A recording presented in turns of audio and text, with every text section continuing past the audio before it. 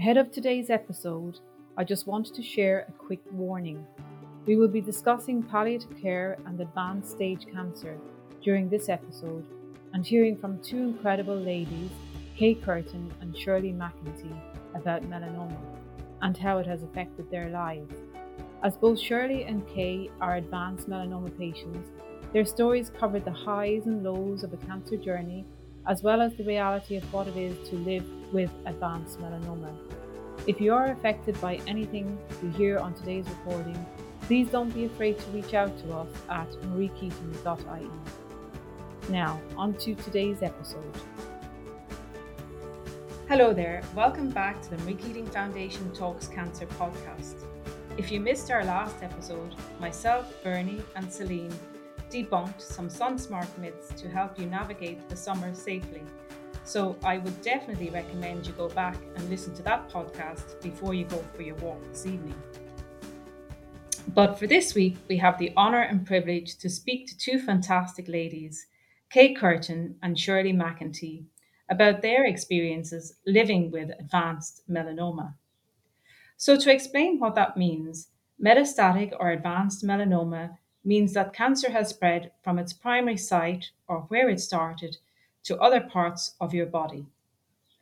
This can be very difficult to hear and to cope with for patients and their families, but the great news is that due to advances in treatment, people living with metastatic or advanced melanoma can have a really good quality of life for a long time.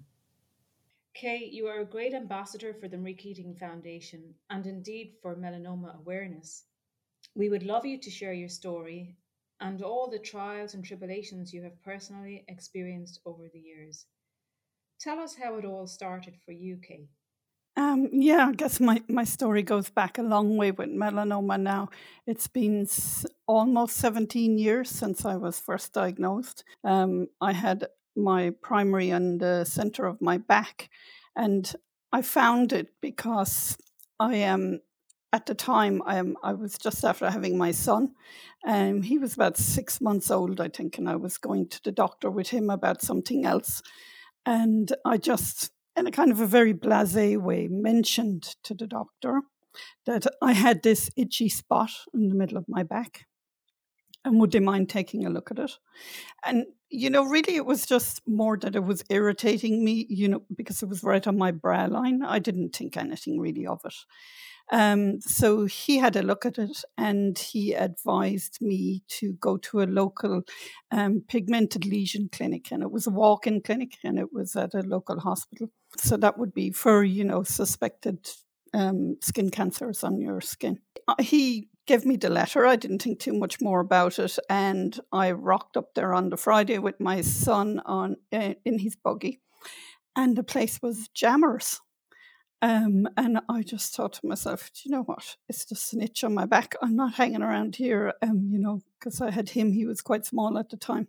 But I sat down and I waited for a few minutes, and then I noticed, that there was actually lots of clinics. So there was a lot of people on duty that day, and people were moving through quite swiftly, which was great.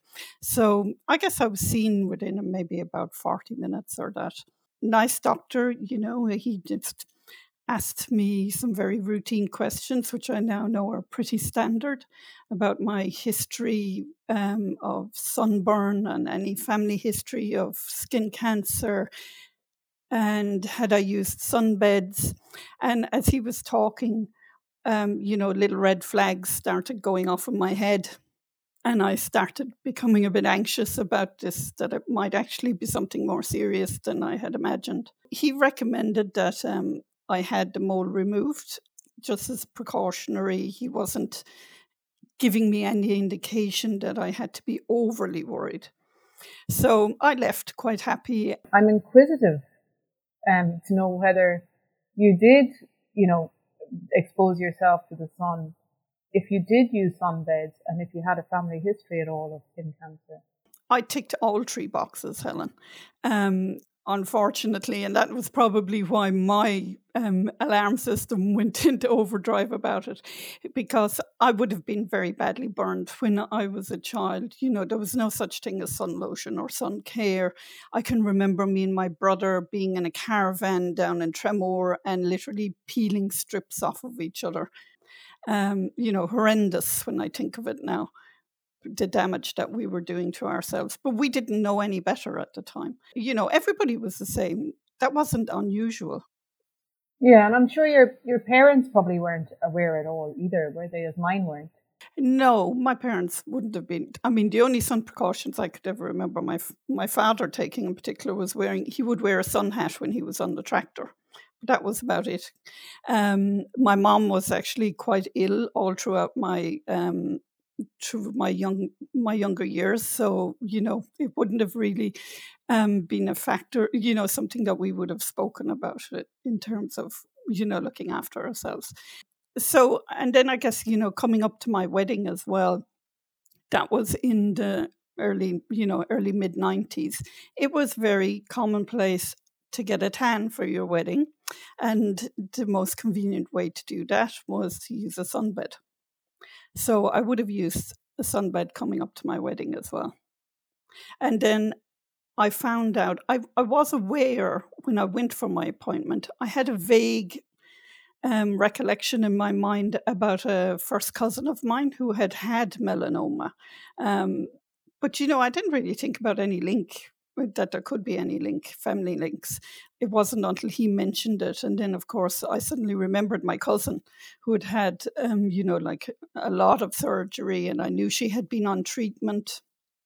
And so those were the red flags. And then after that, sadly, a couple of years after I was diagnosed, another family member got melanoma. She was just 17 and she passed away when she was 23. And that, frighteningly for me, was the next generation down, because she had been my first cousin's daughter, if you understand the connection. So it was like it had skipped down a generation.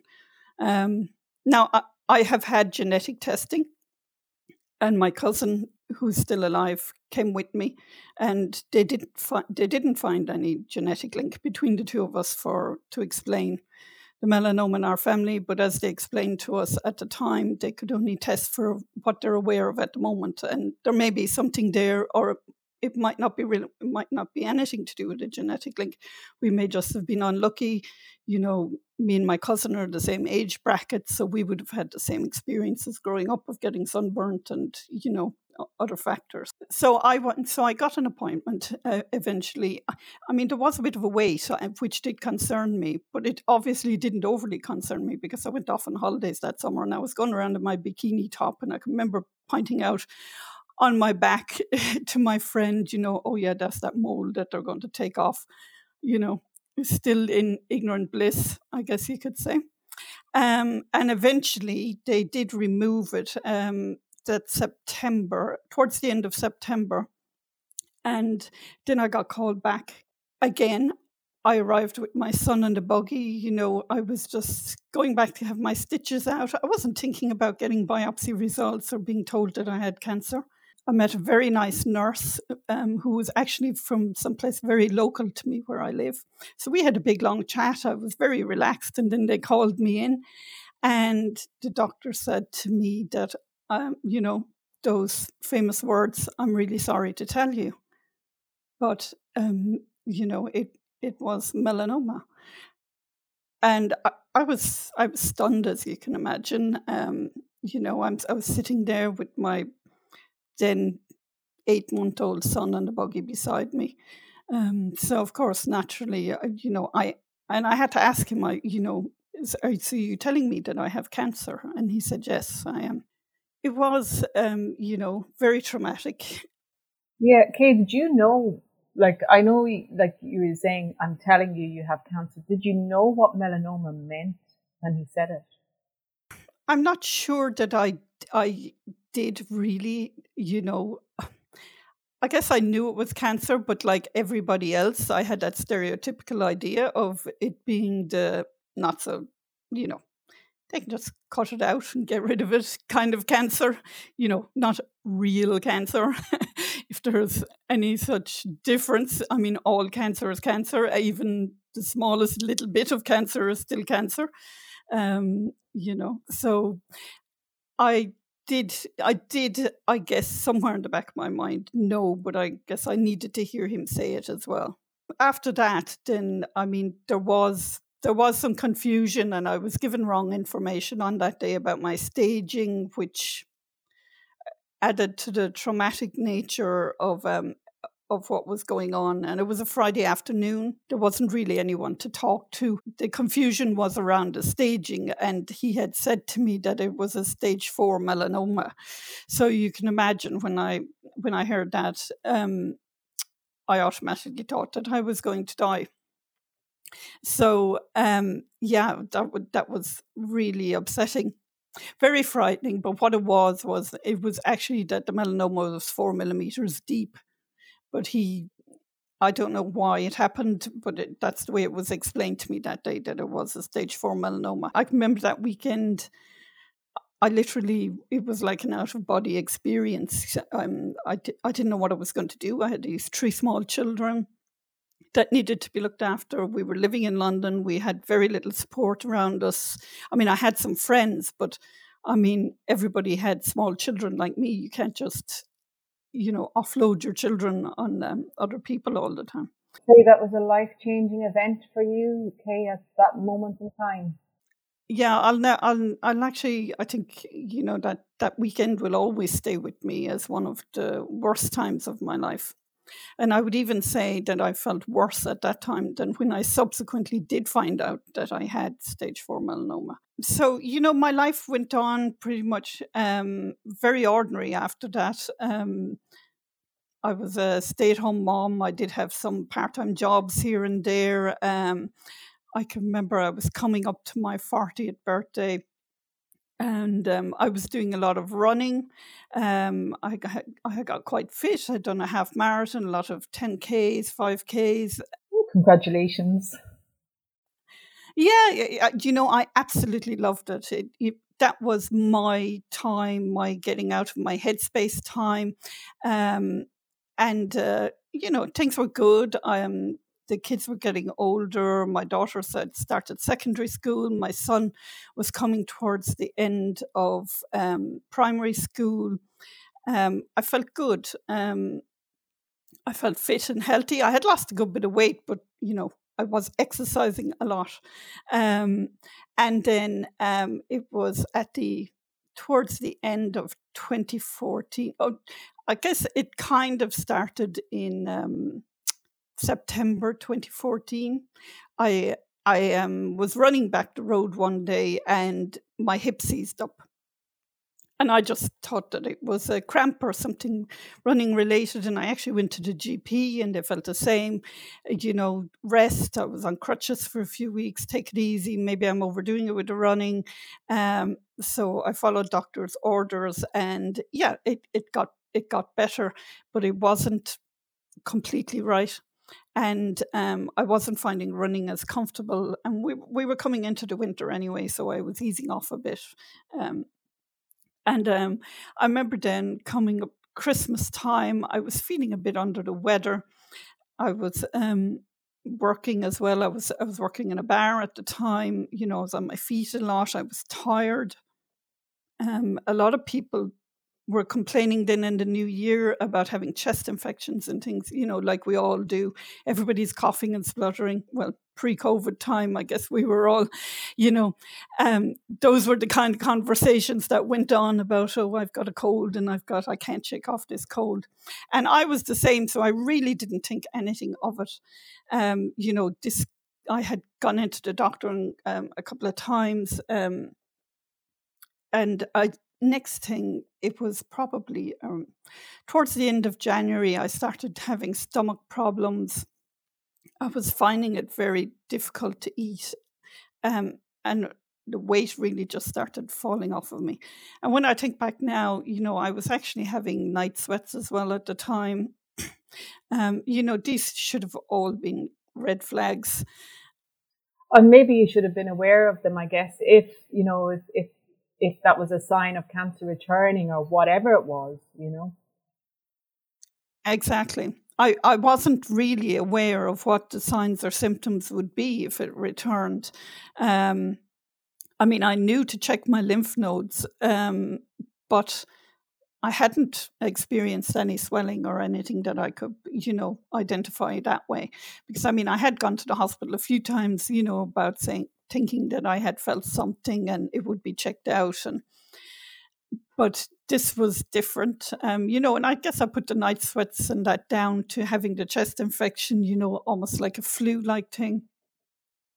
But I mean, when I'm talking about night sweats, I was getting up, having to change myself, having to change the bed. My husband was soaked from lying beside me. I mean, this wasn't natural. And then my hip started playing up again, so I ended up at a local A&E, and they felt that it was sciatica, you know, something like that. I was given a lot of painkillers, and I rang my GP then one day, and I said to her, you know, I'm really not feeling well, and I think that I need to go to the hospital. And I had been to see her the previous week, and I was actually waiting for an ultrasound for gallstones, because we felt that maybe this might have been what the problem was, because it had been so long at this stage. Had been 10 and a half years since I had melanoma. I guess the flags didn't go up about it. So I ended up, she gave me a letter. I went in and collected it, and she said, look, go to the hospital when you feel you're ready to go.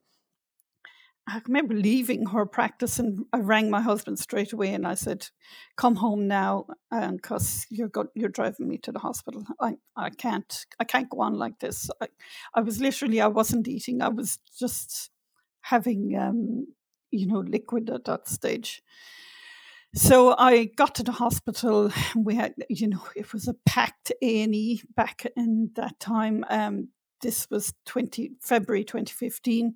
We had to wait for, oh gosh, I don't know, we might have been waiting for about 4 hours in A&E. And I could feel myself sinking, you know, feeling worse. I was trying not to say too much to my husband about it. When they called me forward to come into the nurse, I can remember we got as far as the door of the triage, and I literally just collapsed. They had to rush off and get a doctor, and I was hooked up to an IV, painkillers immediately, and they told my husband, you know, that they were admitting me, and that, you know, he might as well go home because he wouldn't be allowed in, because I was going to be on a trolley in A&E, and there was nowhere, you know, you can't stand around beside somebody on a trolley in A&E. So I spent the night on the trolley in the Mercy, and they told me that I would be having a scan in the morning.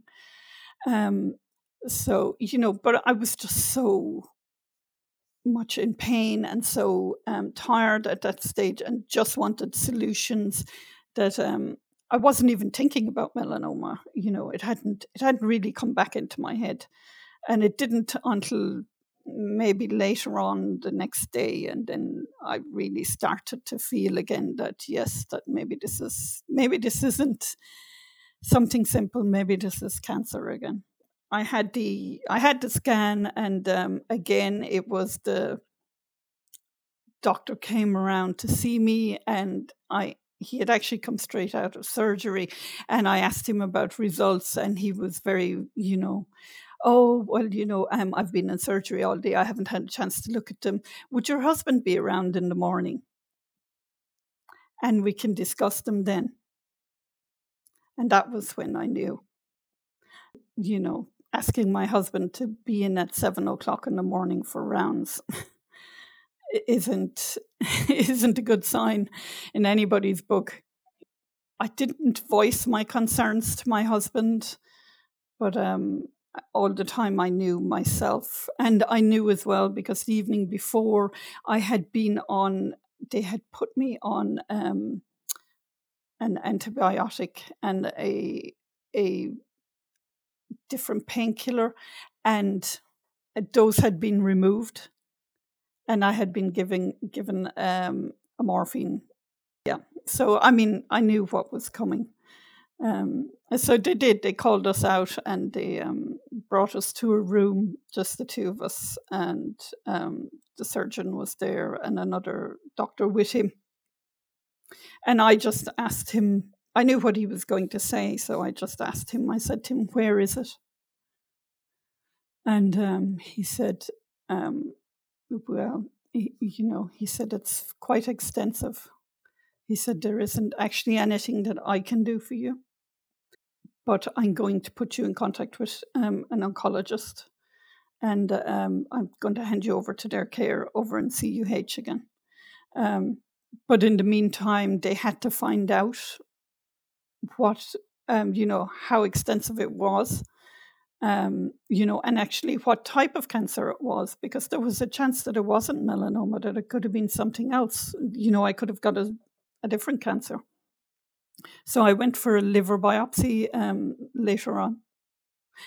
Again, what kind of a surreal experience where it's not the most pleasant experience, let's put it that way, but the staff were lovely, and we tried to be humorous throughout it. And then I waited, and I waited for my oncologist to come and see me. Now, at this point, I hadn't had an oncologist in Ireland. I'd always just met a surgeon over in CUH whose care I had been under. And I think that was mainly because there hadn't been somebody who was specialising in melanoma when I had come back from London. I was lucky in that respect that there was now somebody there, and somebody who was had trained in America and, was au fait with all the latest treatments and procedures. And, he was very reassuring when he came to see me. And I always say to him that I'll never forget that was actually the first time I cried was when he came about what was going on, because I was incredibly ill at that stage. It was obvious that, to me even, that I probably didn't have long to live. My husband certainly felt that way as well, even though we didn't discuss it in those terms. But we knew that this was a very serious situation. The oncologist came, and he came to the side of the bed, and he knelt down beside me, and he took my hand, and he said to me that he was going to look after me. And he reassured me that he had many other patients who were in a similar position to me, or had been, and that many of them were doing well now. And that, without saying to me, in so many words, that don't think this is the end. That was what he was saying to me. He was trying to give me a bit of hope. Oh gosh, that's really reassuring. It was, and it was, and that was why I had that emotional release when he said that to me. Yeah. And I've thanked him many times since, for that, because I said, it was really what I needed to hear at that point. And that just, shows the difference. That person you're talking about actually spoke with us in our episode 3. Yes. Yeah, Dr. Power. So it was, I felt reassured. I felt like this was somebody who was going to have my back, and that made all the difference in that situation to me. And he actually said to me, I jokingly said it to him, he said, told me to go home and to try and have a nice weekend, and that he would see. I know that it sounds like a daft thing to say, and that's their situation, but to have a nice weekend, and that he would see me in clinic in CUH the following week. And, I remember driving through the Friday evenings traffic with my husband, and we went and picked up a takeaway, and I had so many emotions going on inside of me, but I did feel reassured after that conversation with him. And it made a huge difference to my mindset, I think. Good, just he reached out and he reassured you. Yeah, and he did it, it was a very human exchange, very empathetic. And, I can't imagine how I would have felt if it had been somebody who had come in and just been very matter of fact, or, who had presented me with the stark facts and reality at that point. Now, I know some people might differ from me on that opinion, but I think in a way, it wasn't the time for me to talk about, for that conversation. That could come later. Compassion is everything, isn't it, Kay? Yeah, compassion is everything. Yeah, definitely. So I went home, but I knew I had something else to face when I got home. I had to tell the children. So we did. We just got a takeaway from the chipper, and we sat around the table and we were eating, and it was just such joy for me to be able to eat as well, because I hadn't been eating in over a month. So just to be able to sit and enjoy food was wonderful as well. But I didn't tell them all the facts. I didn't want to frighten them, but at the same time I was honest, and I told them, yes, that it was the cancer was back, and that that I was going to have treatment, and that that I was very sick. How old were they then, Kay? She was older. She was about to do her leaving cert, and the other girl was going into third year. That was that was a concern of mine as well, not to worry her too much, because I knew she had important exams coming up, and I knew, I didn't want this whole situation to be detrimental to her future.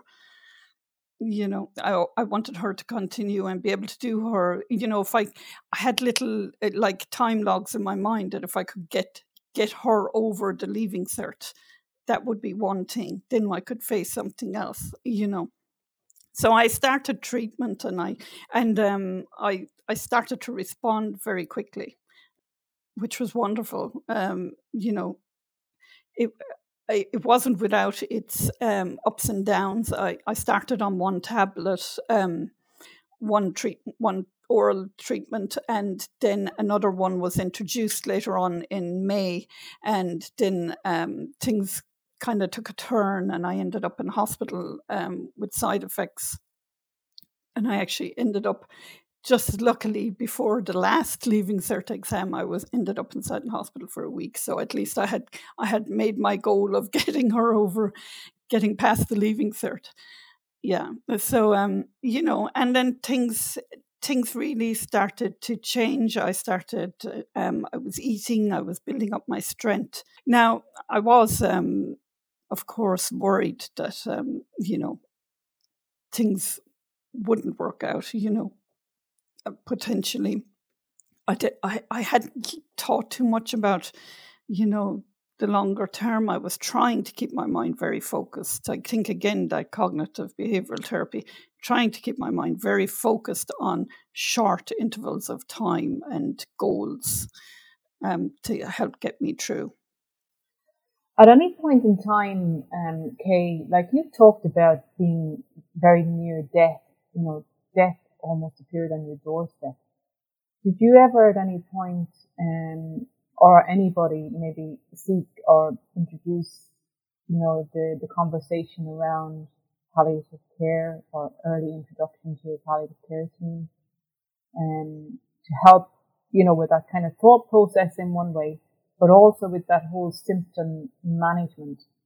Yeah, no, it wasn't ever actually discussed. And it's something that I assumed would have happened because I was in such a precarious situation at that time. I mean, I had all those stereotypical fears about palliative care and what that might mean, and even the thought of it, I guess, would have been very frightening to me at the time. So maybe in a way, I was glad I was avoiding it, because it didn't mean that I was going to die, because that's what the assumption that we all have about palliative care, that, I can't, maybe I'm not that bad if they're not sending me to palliative care.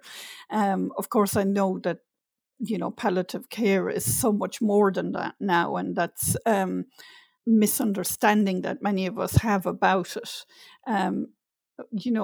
It is there is a fear associated with it. I think I told you, Helen, that I did subsequently get referred for something else, and I was being referred to a pain specialist, and the pain specialist is actually in Marymount Clinic. And that's a hospice, isn't it, Kate?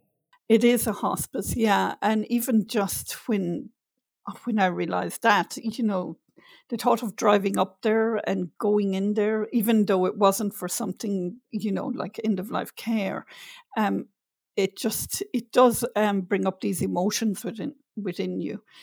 So I think that there's a lot of work really needs to be done around the role of palliative care and what it can offer.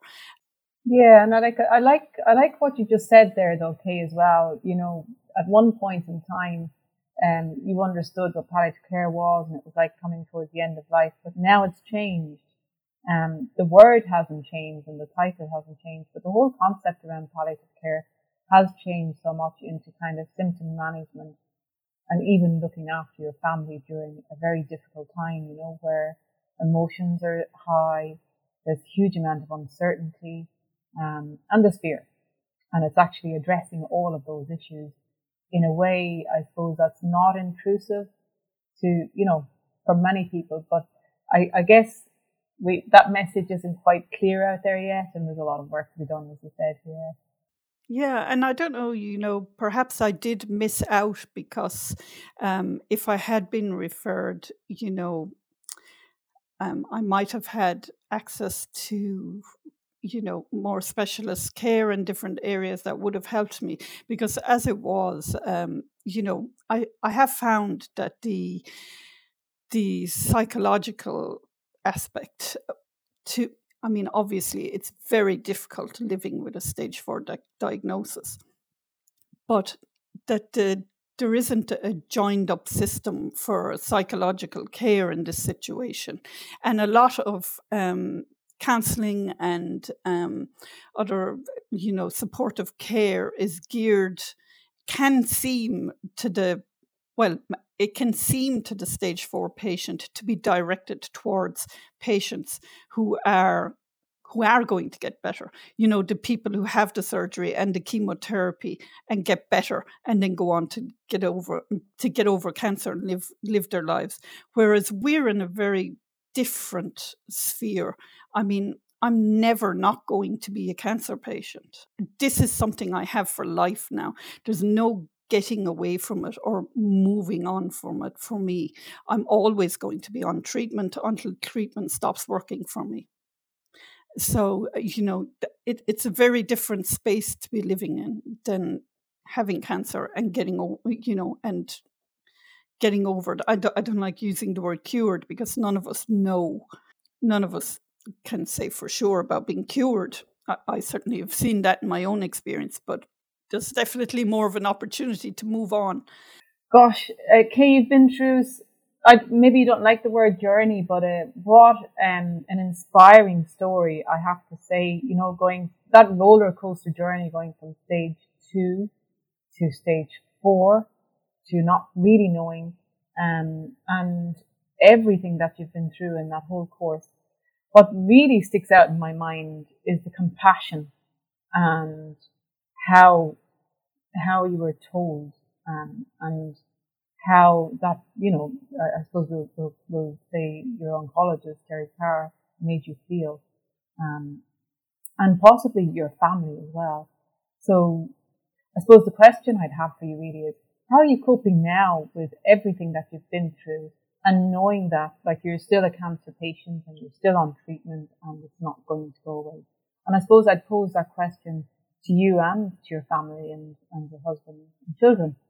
Yeah, I guess, in a lot of ways, my life is very much the same outwardly, at least. I don't look like I'm somebody who's got stage 4 cancer. My neighbors see me trotting back the road every day. I don't run anymore. Now, that is something that it took me a long time to accept that I wouldn't be able to, because that was my headspace. So I had to find other ways to cope. But really, my life is very similar to what it would have been. I mean, that's not to say that it's not incredibly difficult at times, Helen. You know, there are. I'm no different to anybody else. I mean, I haven't got this all figured out. You know, there have been times where I've taken to my bed, you know, and cried for the whole day. You know, it can become very overwhelming at times. But I have had to find different ways to try and cope. And so for me, it's always been about finding different things that challenge me, because I think that kind of keeps you connected with life, you know, and with moving forward and learning. So I taught myself dressmaking. I I do a lot of walking now, even though that was a big adjustment in my head to enjoy walking instead of running. That took a while, but I got there.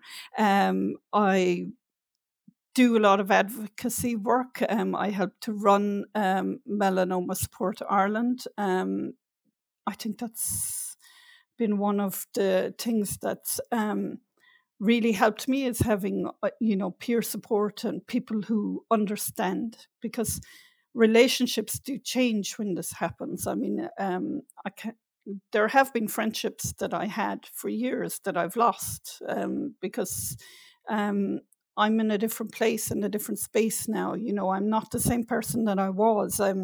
I can't go out and party all night long, or, you know, do some of the things maybe that I would have enjoyed doing before. And, you know, and people as well, you know, they don't want to be confronted by illness or to have to face up to, this could be me, you know, and it can be difficult for people to talk to somebody like me. There's an awkwardness sometimes about it.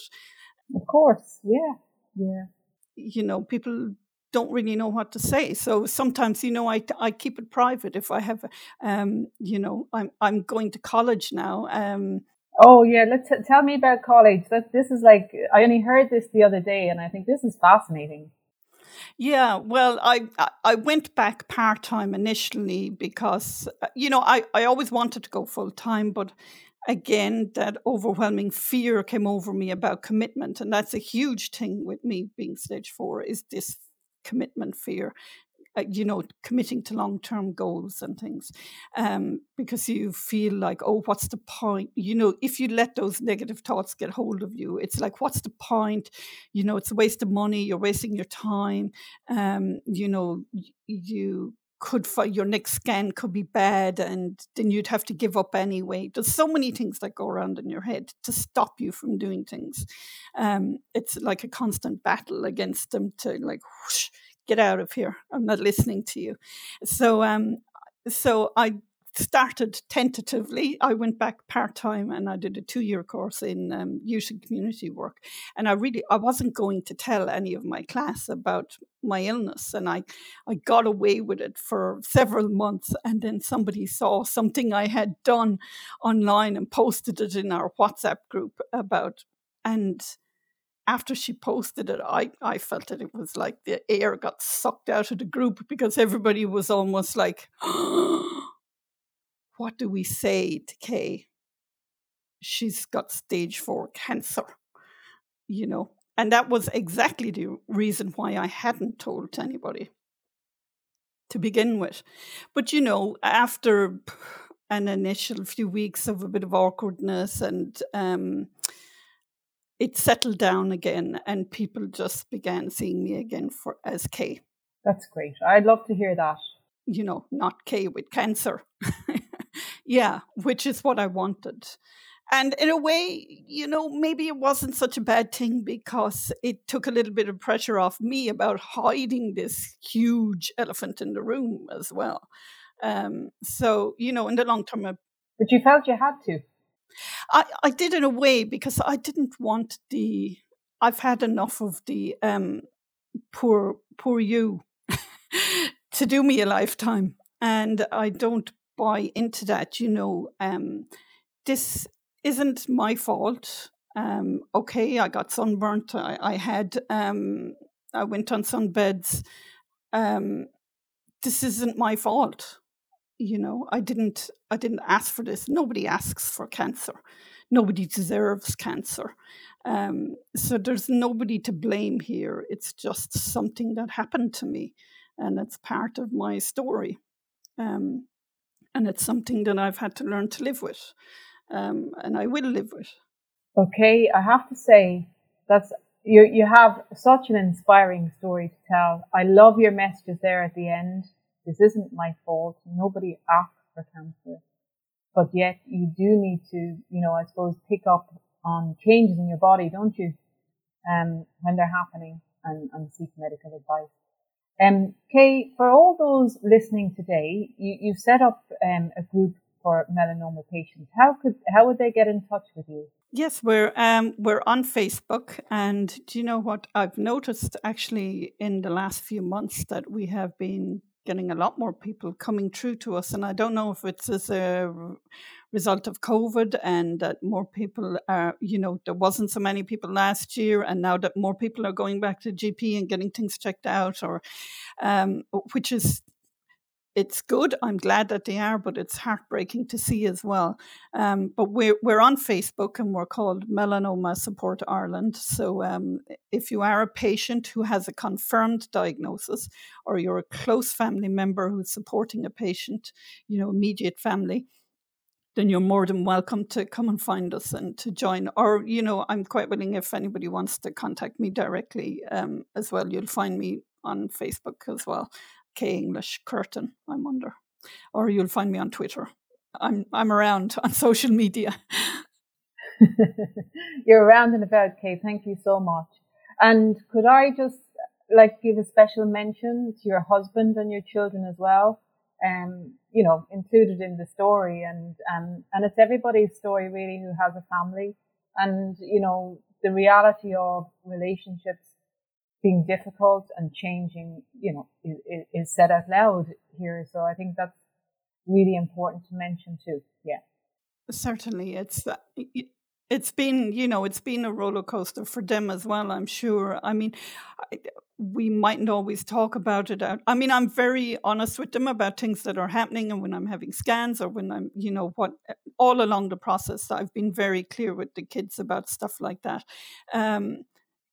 But we don't sit around and talk and mope about it. In fact, they often tell me, oh, mother, just get on with it, or don't be so attention seeking.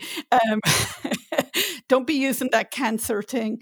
So I'm not allowed to get away with any of that kind of nonsense either around here. Thank you so much, Kay, for sharing your story. I think everybody listening will have been touched by what you have told us. We're so grateful for that. We also have the privilege of welcoming Shirley McEntee to the podcast. Shirley, it's a privilege to have you here with us. Perhaps you could take us back to when you first had concerns. In 2004, I was on holiday, and a friend of mine noticed this freckle on my shoulder, and she said, "That's very brown looking." So I went back to the GP, and when I came home, I went to the GP, and he said, "Oh, we'll get that taken off straight away." So we did, and it came back as melanoma.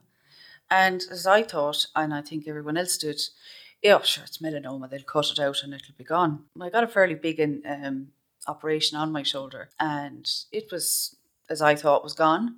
And I thought, okay, that's fine. Went back to work. I worked as, the last few years as a paramedic, but I'm retired now.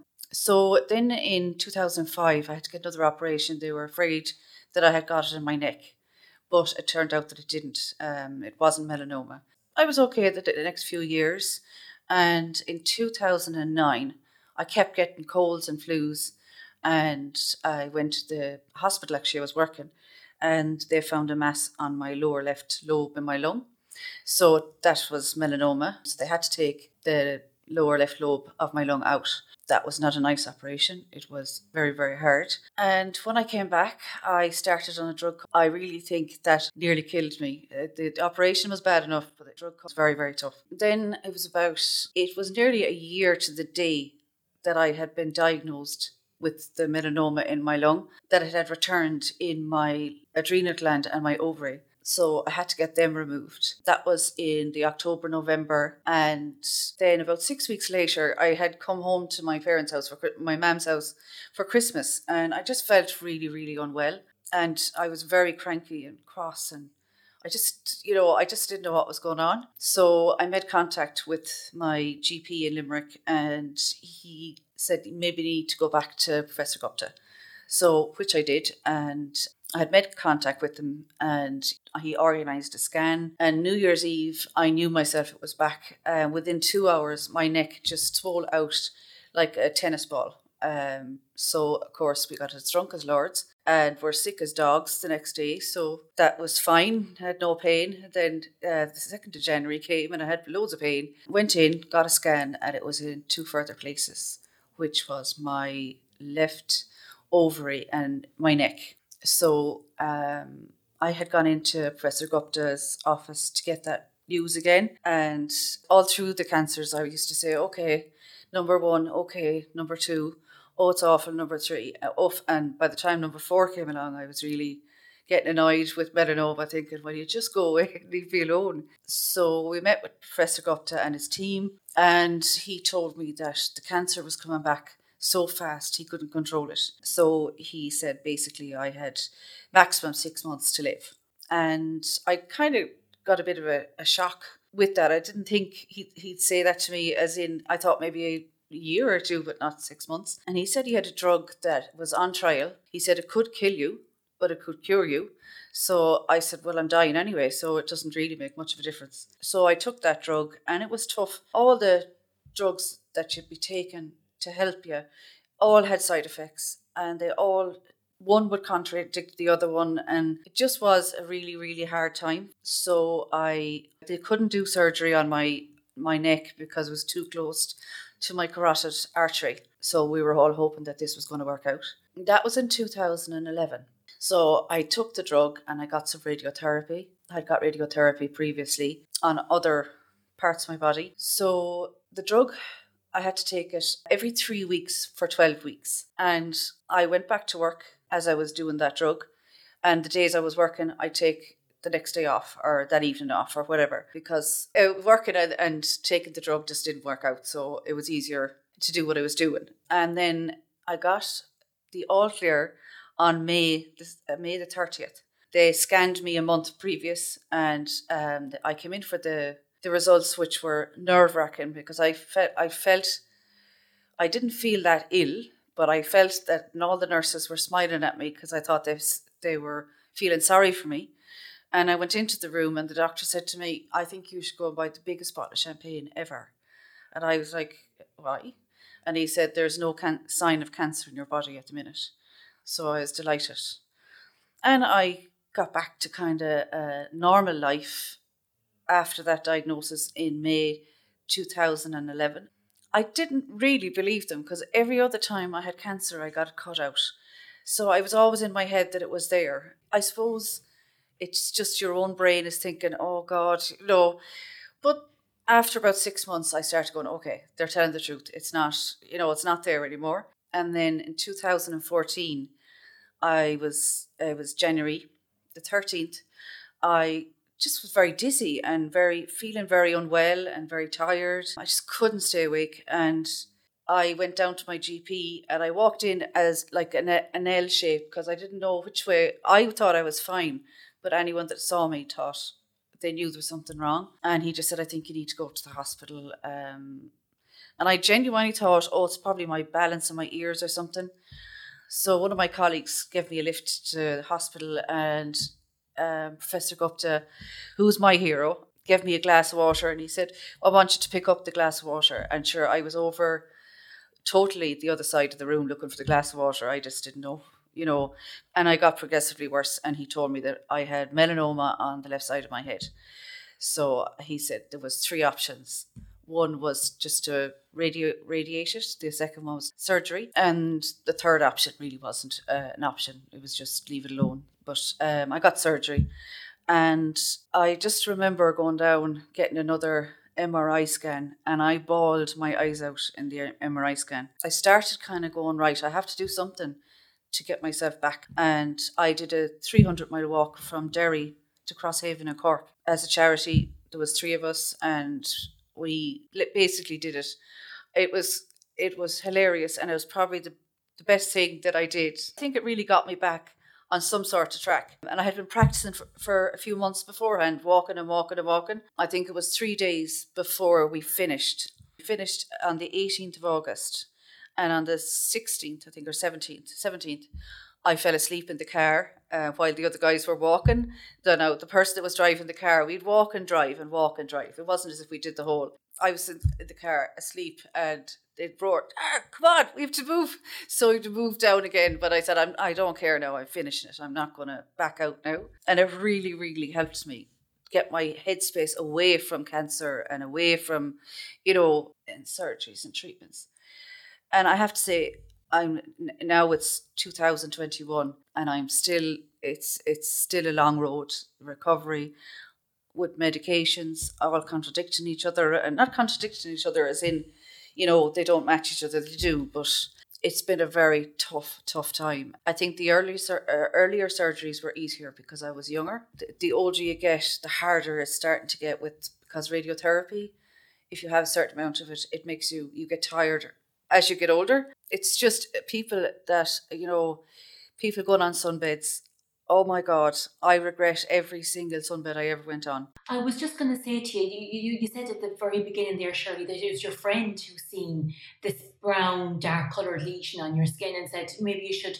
Did you have an awareness about melanoma when you were younger? Because we've been speaking about this previously. I was a student nurse, I was in sunbeds, hold my hands up, and didn't really have an awareness, not really connecting the two things together. So would you have experience using sunbeds when you were younger? Oh, definitely, yeah. I used to use it. Sure, I used to think I'd go to come out like Beyonce out of the sunbed. And sure, I was a rasher. I just turned red, it's I had no awareness that this was going to do this to my skin. But now I am totally aware. And this is why I go on these programs, to try and let people see girls that are in their, going to their prom or their debs, and, people are even putting their kids on sunbeds for their communions, which is totally terrible.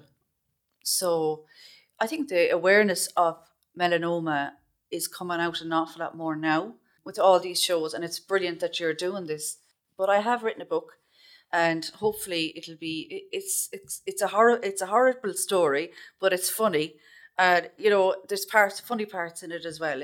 I just hope people get more aware of the whole sunbed and sun cream, and, just protect themselves, protect their children, because I suppose I was only about 18 when I started sunbeds, and I used to be on them all the time. We were all the same. When we were younger, we had no kind of awareness around the link with skin cancer. And when you're younger, you never think you're going to get sick anyway. As you said, Shirley, you'd be able for the surgeries, more gung-ho. But when you get older, that's when you realise that the danger of doing things like using sunbeds or getting sunburnt. But did you have any family history of melanoma? I think my granddad had some melanoma on his hand. My mum's dad. He just got it taken away. It was kind of like, I remember seeing it as a child. I remember seeing it. It was like kind of a scabby thing on his hand. But that was the only background, really. I was the first one in all our families really to get it, and hopefully now it'll stop here, and not go to anybody else. But sadly, my mum passed away there in 2 years ago of pancreatic cancer. Oh, I'm sorry to hear. That's another, another, like, she witnessed and helped me throughout everything. So it's, look, our skin cancer is very easy to get, and people don't even, like, even on your face, if you don't put cream, I put cream on, everything is always either factor 30 or factor 50. In the summer, factor 50, in December. But then again, you still don't know with the UV rays. But you just have to really think about it anymore. It's just, even with the climate change and everything, the sun is getting stronger, even though it mightn't be as warm, but it's still there. And say on your journey, like your journey from your diagnosis to the present day, you mentioned that your consultant there in Limerick, who seems that you had a really good relationship with them. Did you find that the healthcare professionals that you met along the way helped you? Definitely, yeah, they did. I can't say enough about Professor Gupta. Is an absolute gentleman, and all his team, the girls, the nurses, the care assistants, everything. I suppose I was in there so often. We all got to know each other. I know people talk about the HSE. I worked for the HSE myself. I just got a really good team, and I'm really so happy about that, because there's times when you don't know, and you're kind of going, oh God, who'd I ring? I had a fantastic nurse, Shirley Baker. Shirley was my name as well, but she was fantastic. I could ring anytime. I could even ring the ward if it was the weekend and say, look, I've got really bad pain, or I've got this, or I've got that. They'd get the doctor to ring you back. That really helps with people. I don't know what they do in other hospitals, but I know at Limerick, you could just ring them up and they'd tell you, and you'd settle. You wouldn't be going to the hospital, and that really helped me as well, because I could go home to bed, and it's my bed. I take whatever they told me to do, and you'd sleep so much better at home. I did have days, I have to admit, that I was, very, very ill, and everything, cancer, skin cancer brings out everything. As in, you think you're doing right, and then you're doing wrong, and then it doesn't work. So it just brings a lot of trauma with it, or a lot of drama with it, I could say, not trauma. And that would be one thing I would never wish on anybody. I really wouldn't. And I think people need more advice and more big, huge posters and everything. I think sunbeds should be banned anyway. There's no need for them. My God, when I said that your story was going to unfold, it certainly did, didn't it? Like time and time again. Probably some of the words I heard you say, Shirley, were, your cancer was growing back so fast that your consultant couldn't control it. That was scary, wasn't it? Yeah, that was very scary. Yeah. And some other points you made there, like the treatment that he was going to offer you at that point in time could kill you or cure you. But you took a chance. Oh, I did, yeah. I said, look, it's either one way or the other. And I did that through all the cancer diagnosis. I used to think, right, just don't think about it, just do it. And you put up the consequences after. Just get the treatment, get the operation or whatever, and that's just the way I am. I don't dwindle over things and be trying to make up my mind. And even when I had to retire, I was just, I'm going to retire, that's it. I mean, something else I picked up along the way, like you're a paramedic, so you'd actually have a wealth of knowledge yourself, and that possibly put you into a fairly scary place. When you got that half white coat syndrome, you know a lot, but you don't know everything. And it can be quite a frightening place to be, can't it? Yes, very frightening. In the sense, I was lucky that I knew a few doctors that I could ring them and go, could you explain that to me? And even at that, Professor Gupta always kind of, after the first diagnosis and then I went to the second, he kind of knew, I think himself, that I was a bit of a warrior, that I wouldn't, I think I only ever cried in front of him once. But I did get the story out of it. He'd tell me, basically, he'd even show me the scan. Yeah, I did get a bit of help. But I think if people just explain things in layman's terms, it's helpful for every age, young, middle-aged, old. Yes, and everybody. Yeah, everybody. As you said, you have the paramedic background, you have medical knowledge and jargon, but we're terrible for using jargon. I still do it myself, and I try and bring it down to the lowest common denominator that I can understand and that everyone can understand me. And something I picked up on, Shirley, as well, was the loneliness of an MRI machine. It must be the loneliest place on the planet when you're in there hearing that noise in an MRI machine and wondering what's going to happen. But it's funny how you said, you think you're there on your own, but they have microphones and they're listening. So anybody listening, they have microphones, the MRI machine. But I've been in an MRI machine and cried and been so lonely and scared. And I know what that feels like, and it doesn't feel very nice. And, the staff are out there, looking after you. And just picking up on what you said about the wonderful staff in Limerick Hospital as well. The oncology staff are just fantastic. They're always there at the end of the phone. They're constantly on the phone. My colleagues in Sligo Hospital, I always see them on their phones talking to their patients. They're always connected. And as you said, you just need someone at the end of the phone to speak with, to talk to, to just say, I have pain, what do you think? And then, as you said, you can get into your own bed at night time, and there's nothing like that. Yeah. I was just going to say that compassion shows through there, as Celine said. You've talked about the team very compassionately, and that's probably because they were very compassionate to you. Yeah, they were extremely good, and I'm still under their care at the minute. So if I do have a problem, I just ring and I tell them what's wrong or whatever, and they'll say, well, just do this and do that and see how you're getting on and ring us, tell us what's happening. Just keep in touch. I know myself, if I'm feeling really bad, something's not right. The shunt in my head causes a bit of problems. It just causes really bad pressure on your head. So you feel like your eyes are going to fall out. Those little things, say, take this, take that. And I have most of my stuff at home to take. I can just take it and go into bed. And if I get worse, of course, you're going to go to hospital. But if I do everything to try and stay at home, because it's more relaxing at home. But I'm not saying the hospitals wouldn't be the best, but it's your own home, And Shirley, can I ask you, along that, really, the only way I can describe it is a very roller coaster road, really a journey of ups and downs. Did you find solace and support in any service? Particularly, was there psycho-oncology involved, or did you tap into your local cancer support centres? Did you need to go somewhere to find that, or did you find it within yourself? I kind of found it within myself for the first couple of goes. And then when I came up to Galway, I went to Cancer Care West, and they were as good as the staff in Limerick. They just, if you want to do counselling, or they'd let you talk away, and it was just, they're lovely as well. So I found them very good. Great. So you had good support along the way.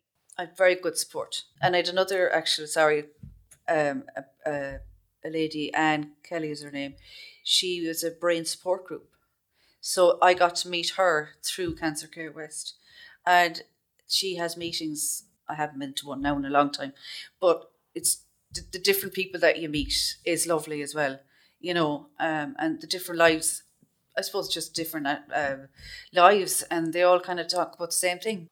Going through the same journeys and, feelings and expressions and emotions. And their families. Yeah, something I've got to say, Shirley, is congratulations on your walk. That sounds like probably one of the best things you did for yourself, both emotionally and physically along that journey. I think you showed true determination, belief in yourself, because all of these ups and downs, and resilience, of course, along the way. I'd like to say thank you so much for being with us today, Shirley. I think you've showed huge resilience, as I said, and self-determination and self-awareness as well, because it's so hard to face one diagnosis after another. And I have to ask, what's the name of your book, Shirley? Survivor by Shirley McEntee. Brilliant. It's online. If you just type Survivor, I'm sure it'll come up. Fantastic. Shirley, thank you so much for telling your story. I really got a lot from that. And again, I can hear the hope, and I can hear the resilience, and I can hear your personality and your family and your friends' network support coming through. And it's just wonderful that you've decided to come here today and share your story with everybody. So thank you so much, Shirley. I hope to God people might stay away from sunbeds and cover their skin. If you got one person that did it, you know what I mean? It always does. There'll be somebody listening to you. So somebody will be listening to your voice today that might have been thinking about using a sunbed, or just might have been thinking about maybe going tanning, and that will maybe decide not to do that now. But that's you will have done some good work today in spreading that message for sure, Shirley. So that's all for this week. We would like to say a big thank you to our guests, to our co-presenter Celine, our sponsors Novartis, and of course to you for listening in. This podcast comes out fortnightly, so make sure to like and subscribe and tune in next time to continue on this journey with us. learning and understanding more about melanoma. Until then, here's a sneak peek at next week's episode. And when a cancer or a melanoma comes into your world, the equilibrium or that balance that we so desperately crave as individuals goes off kilter. So for patients returning to work, it is extremely challenging.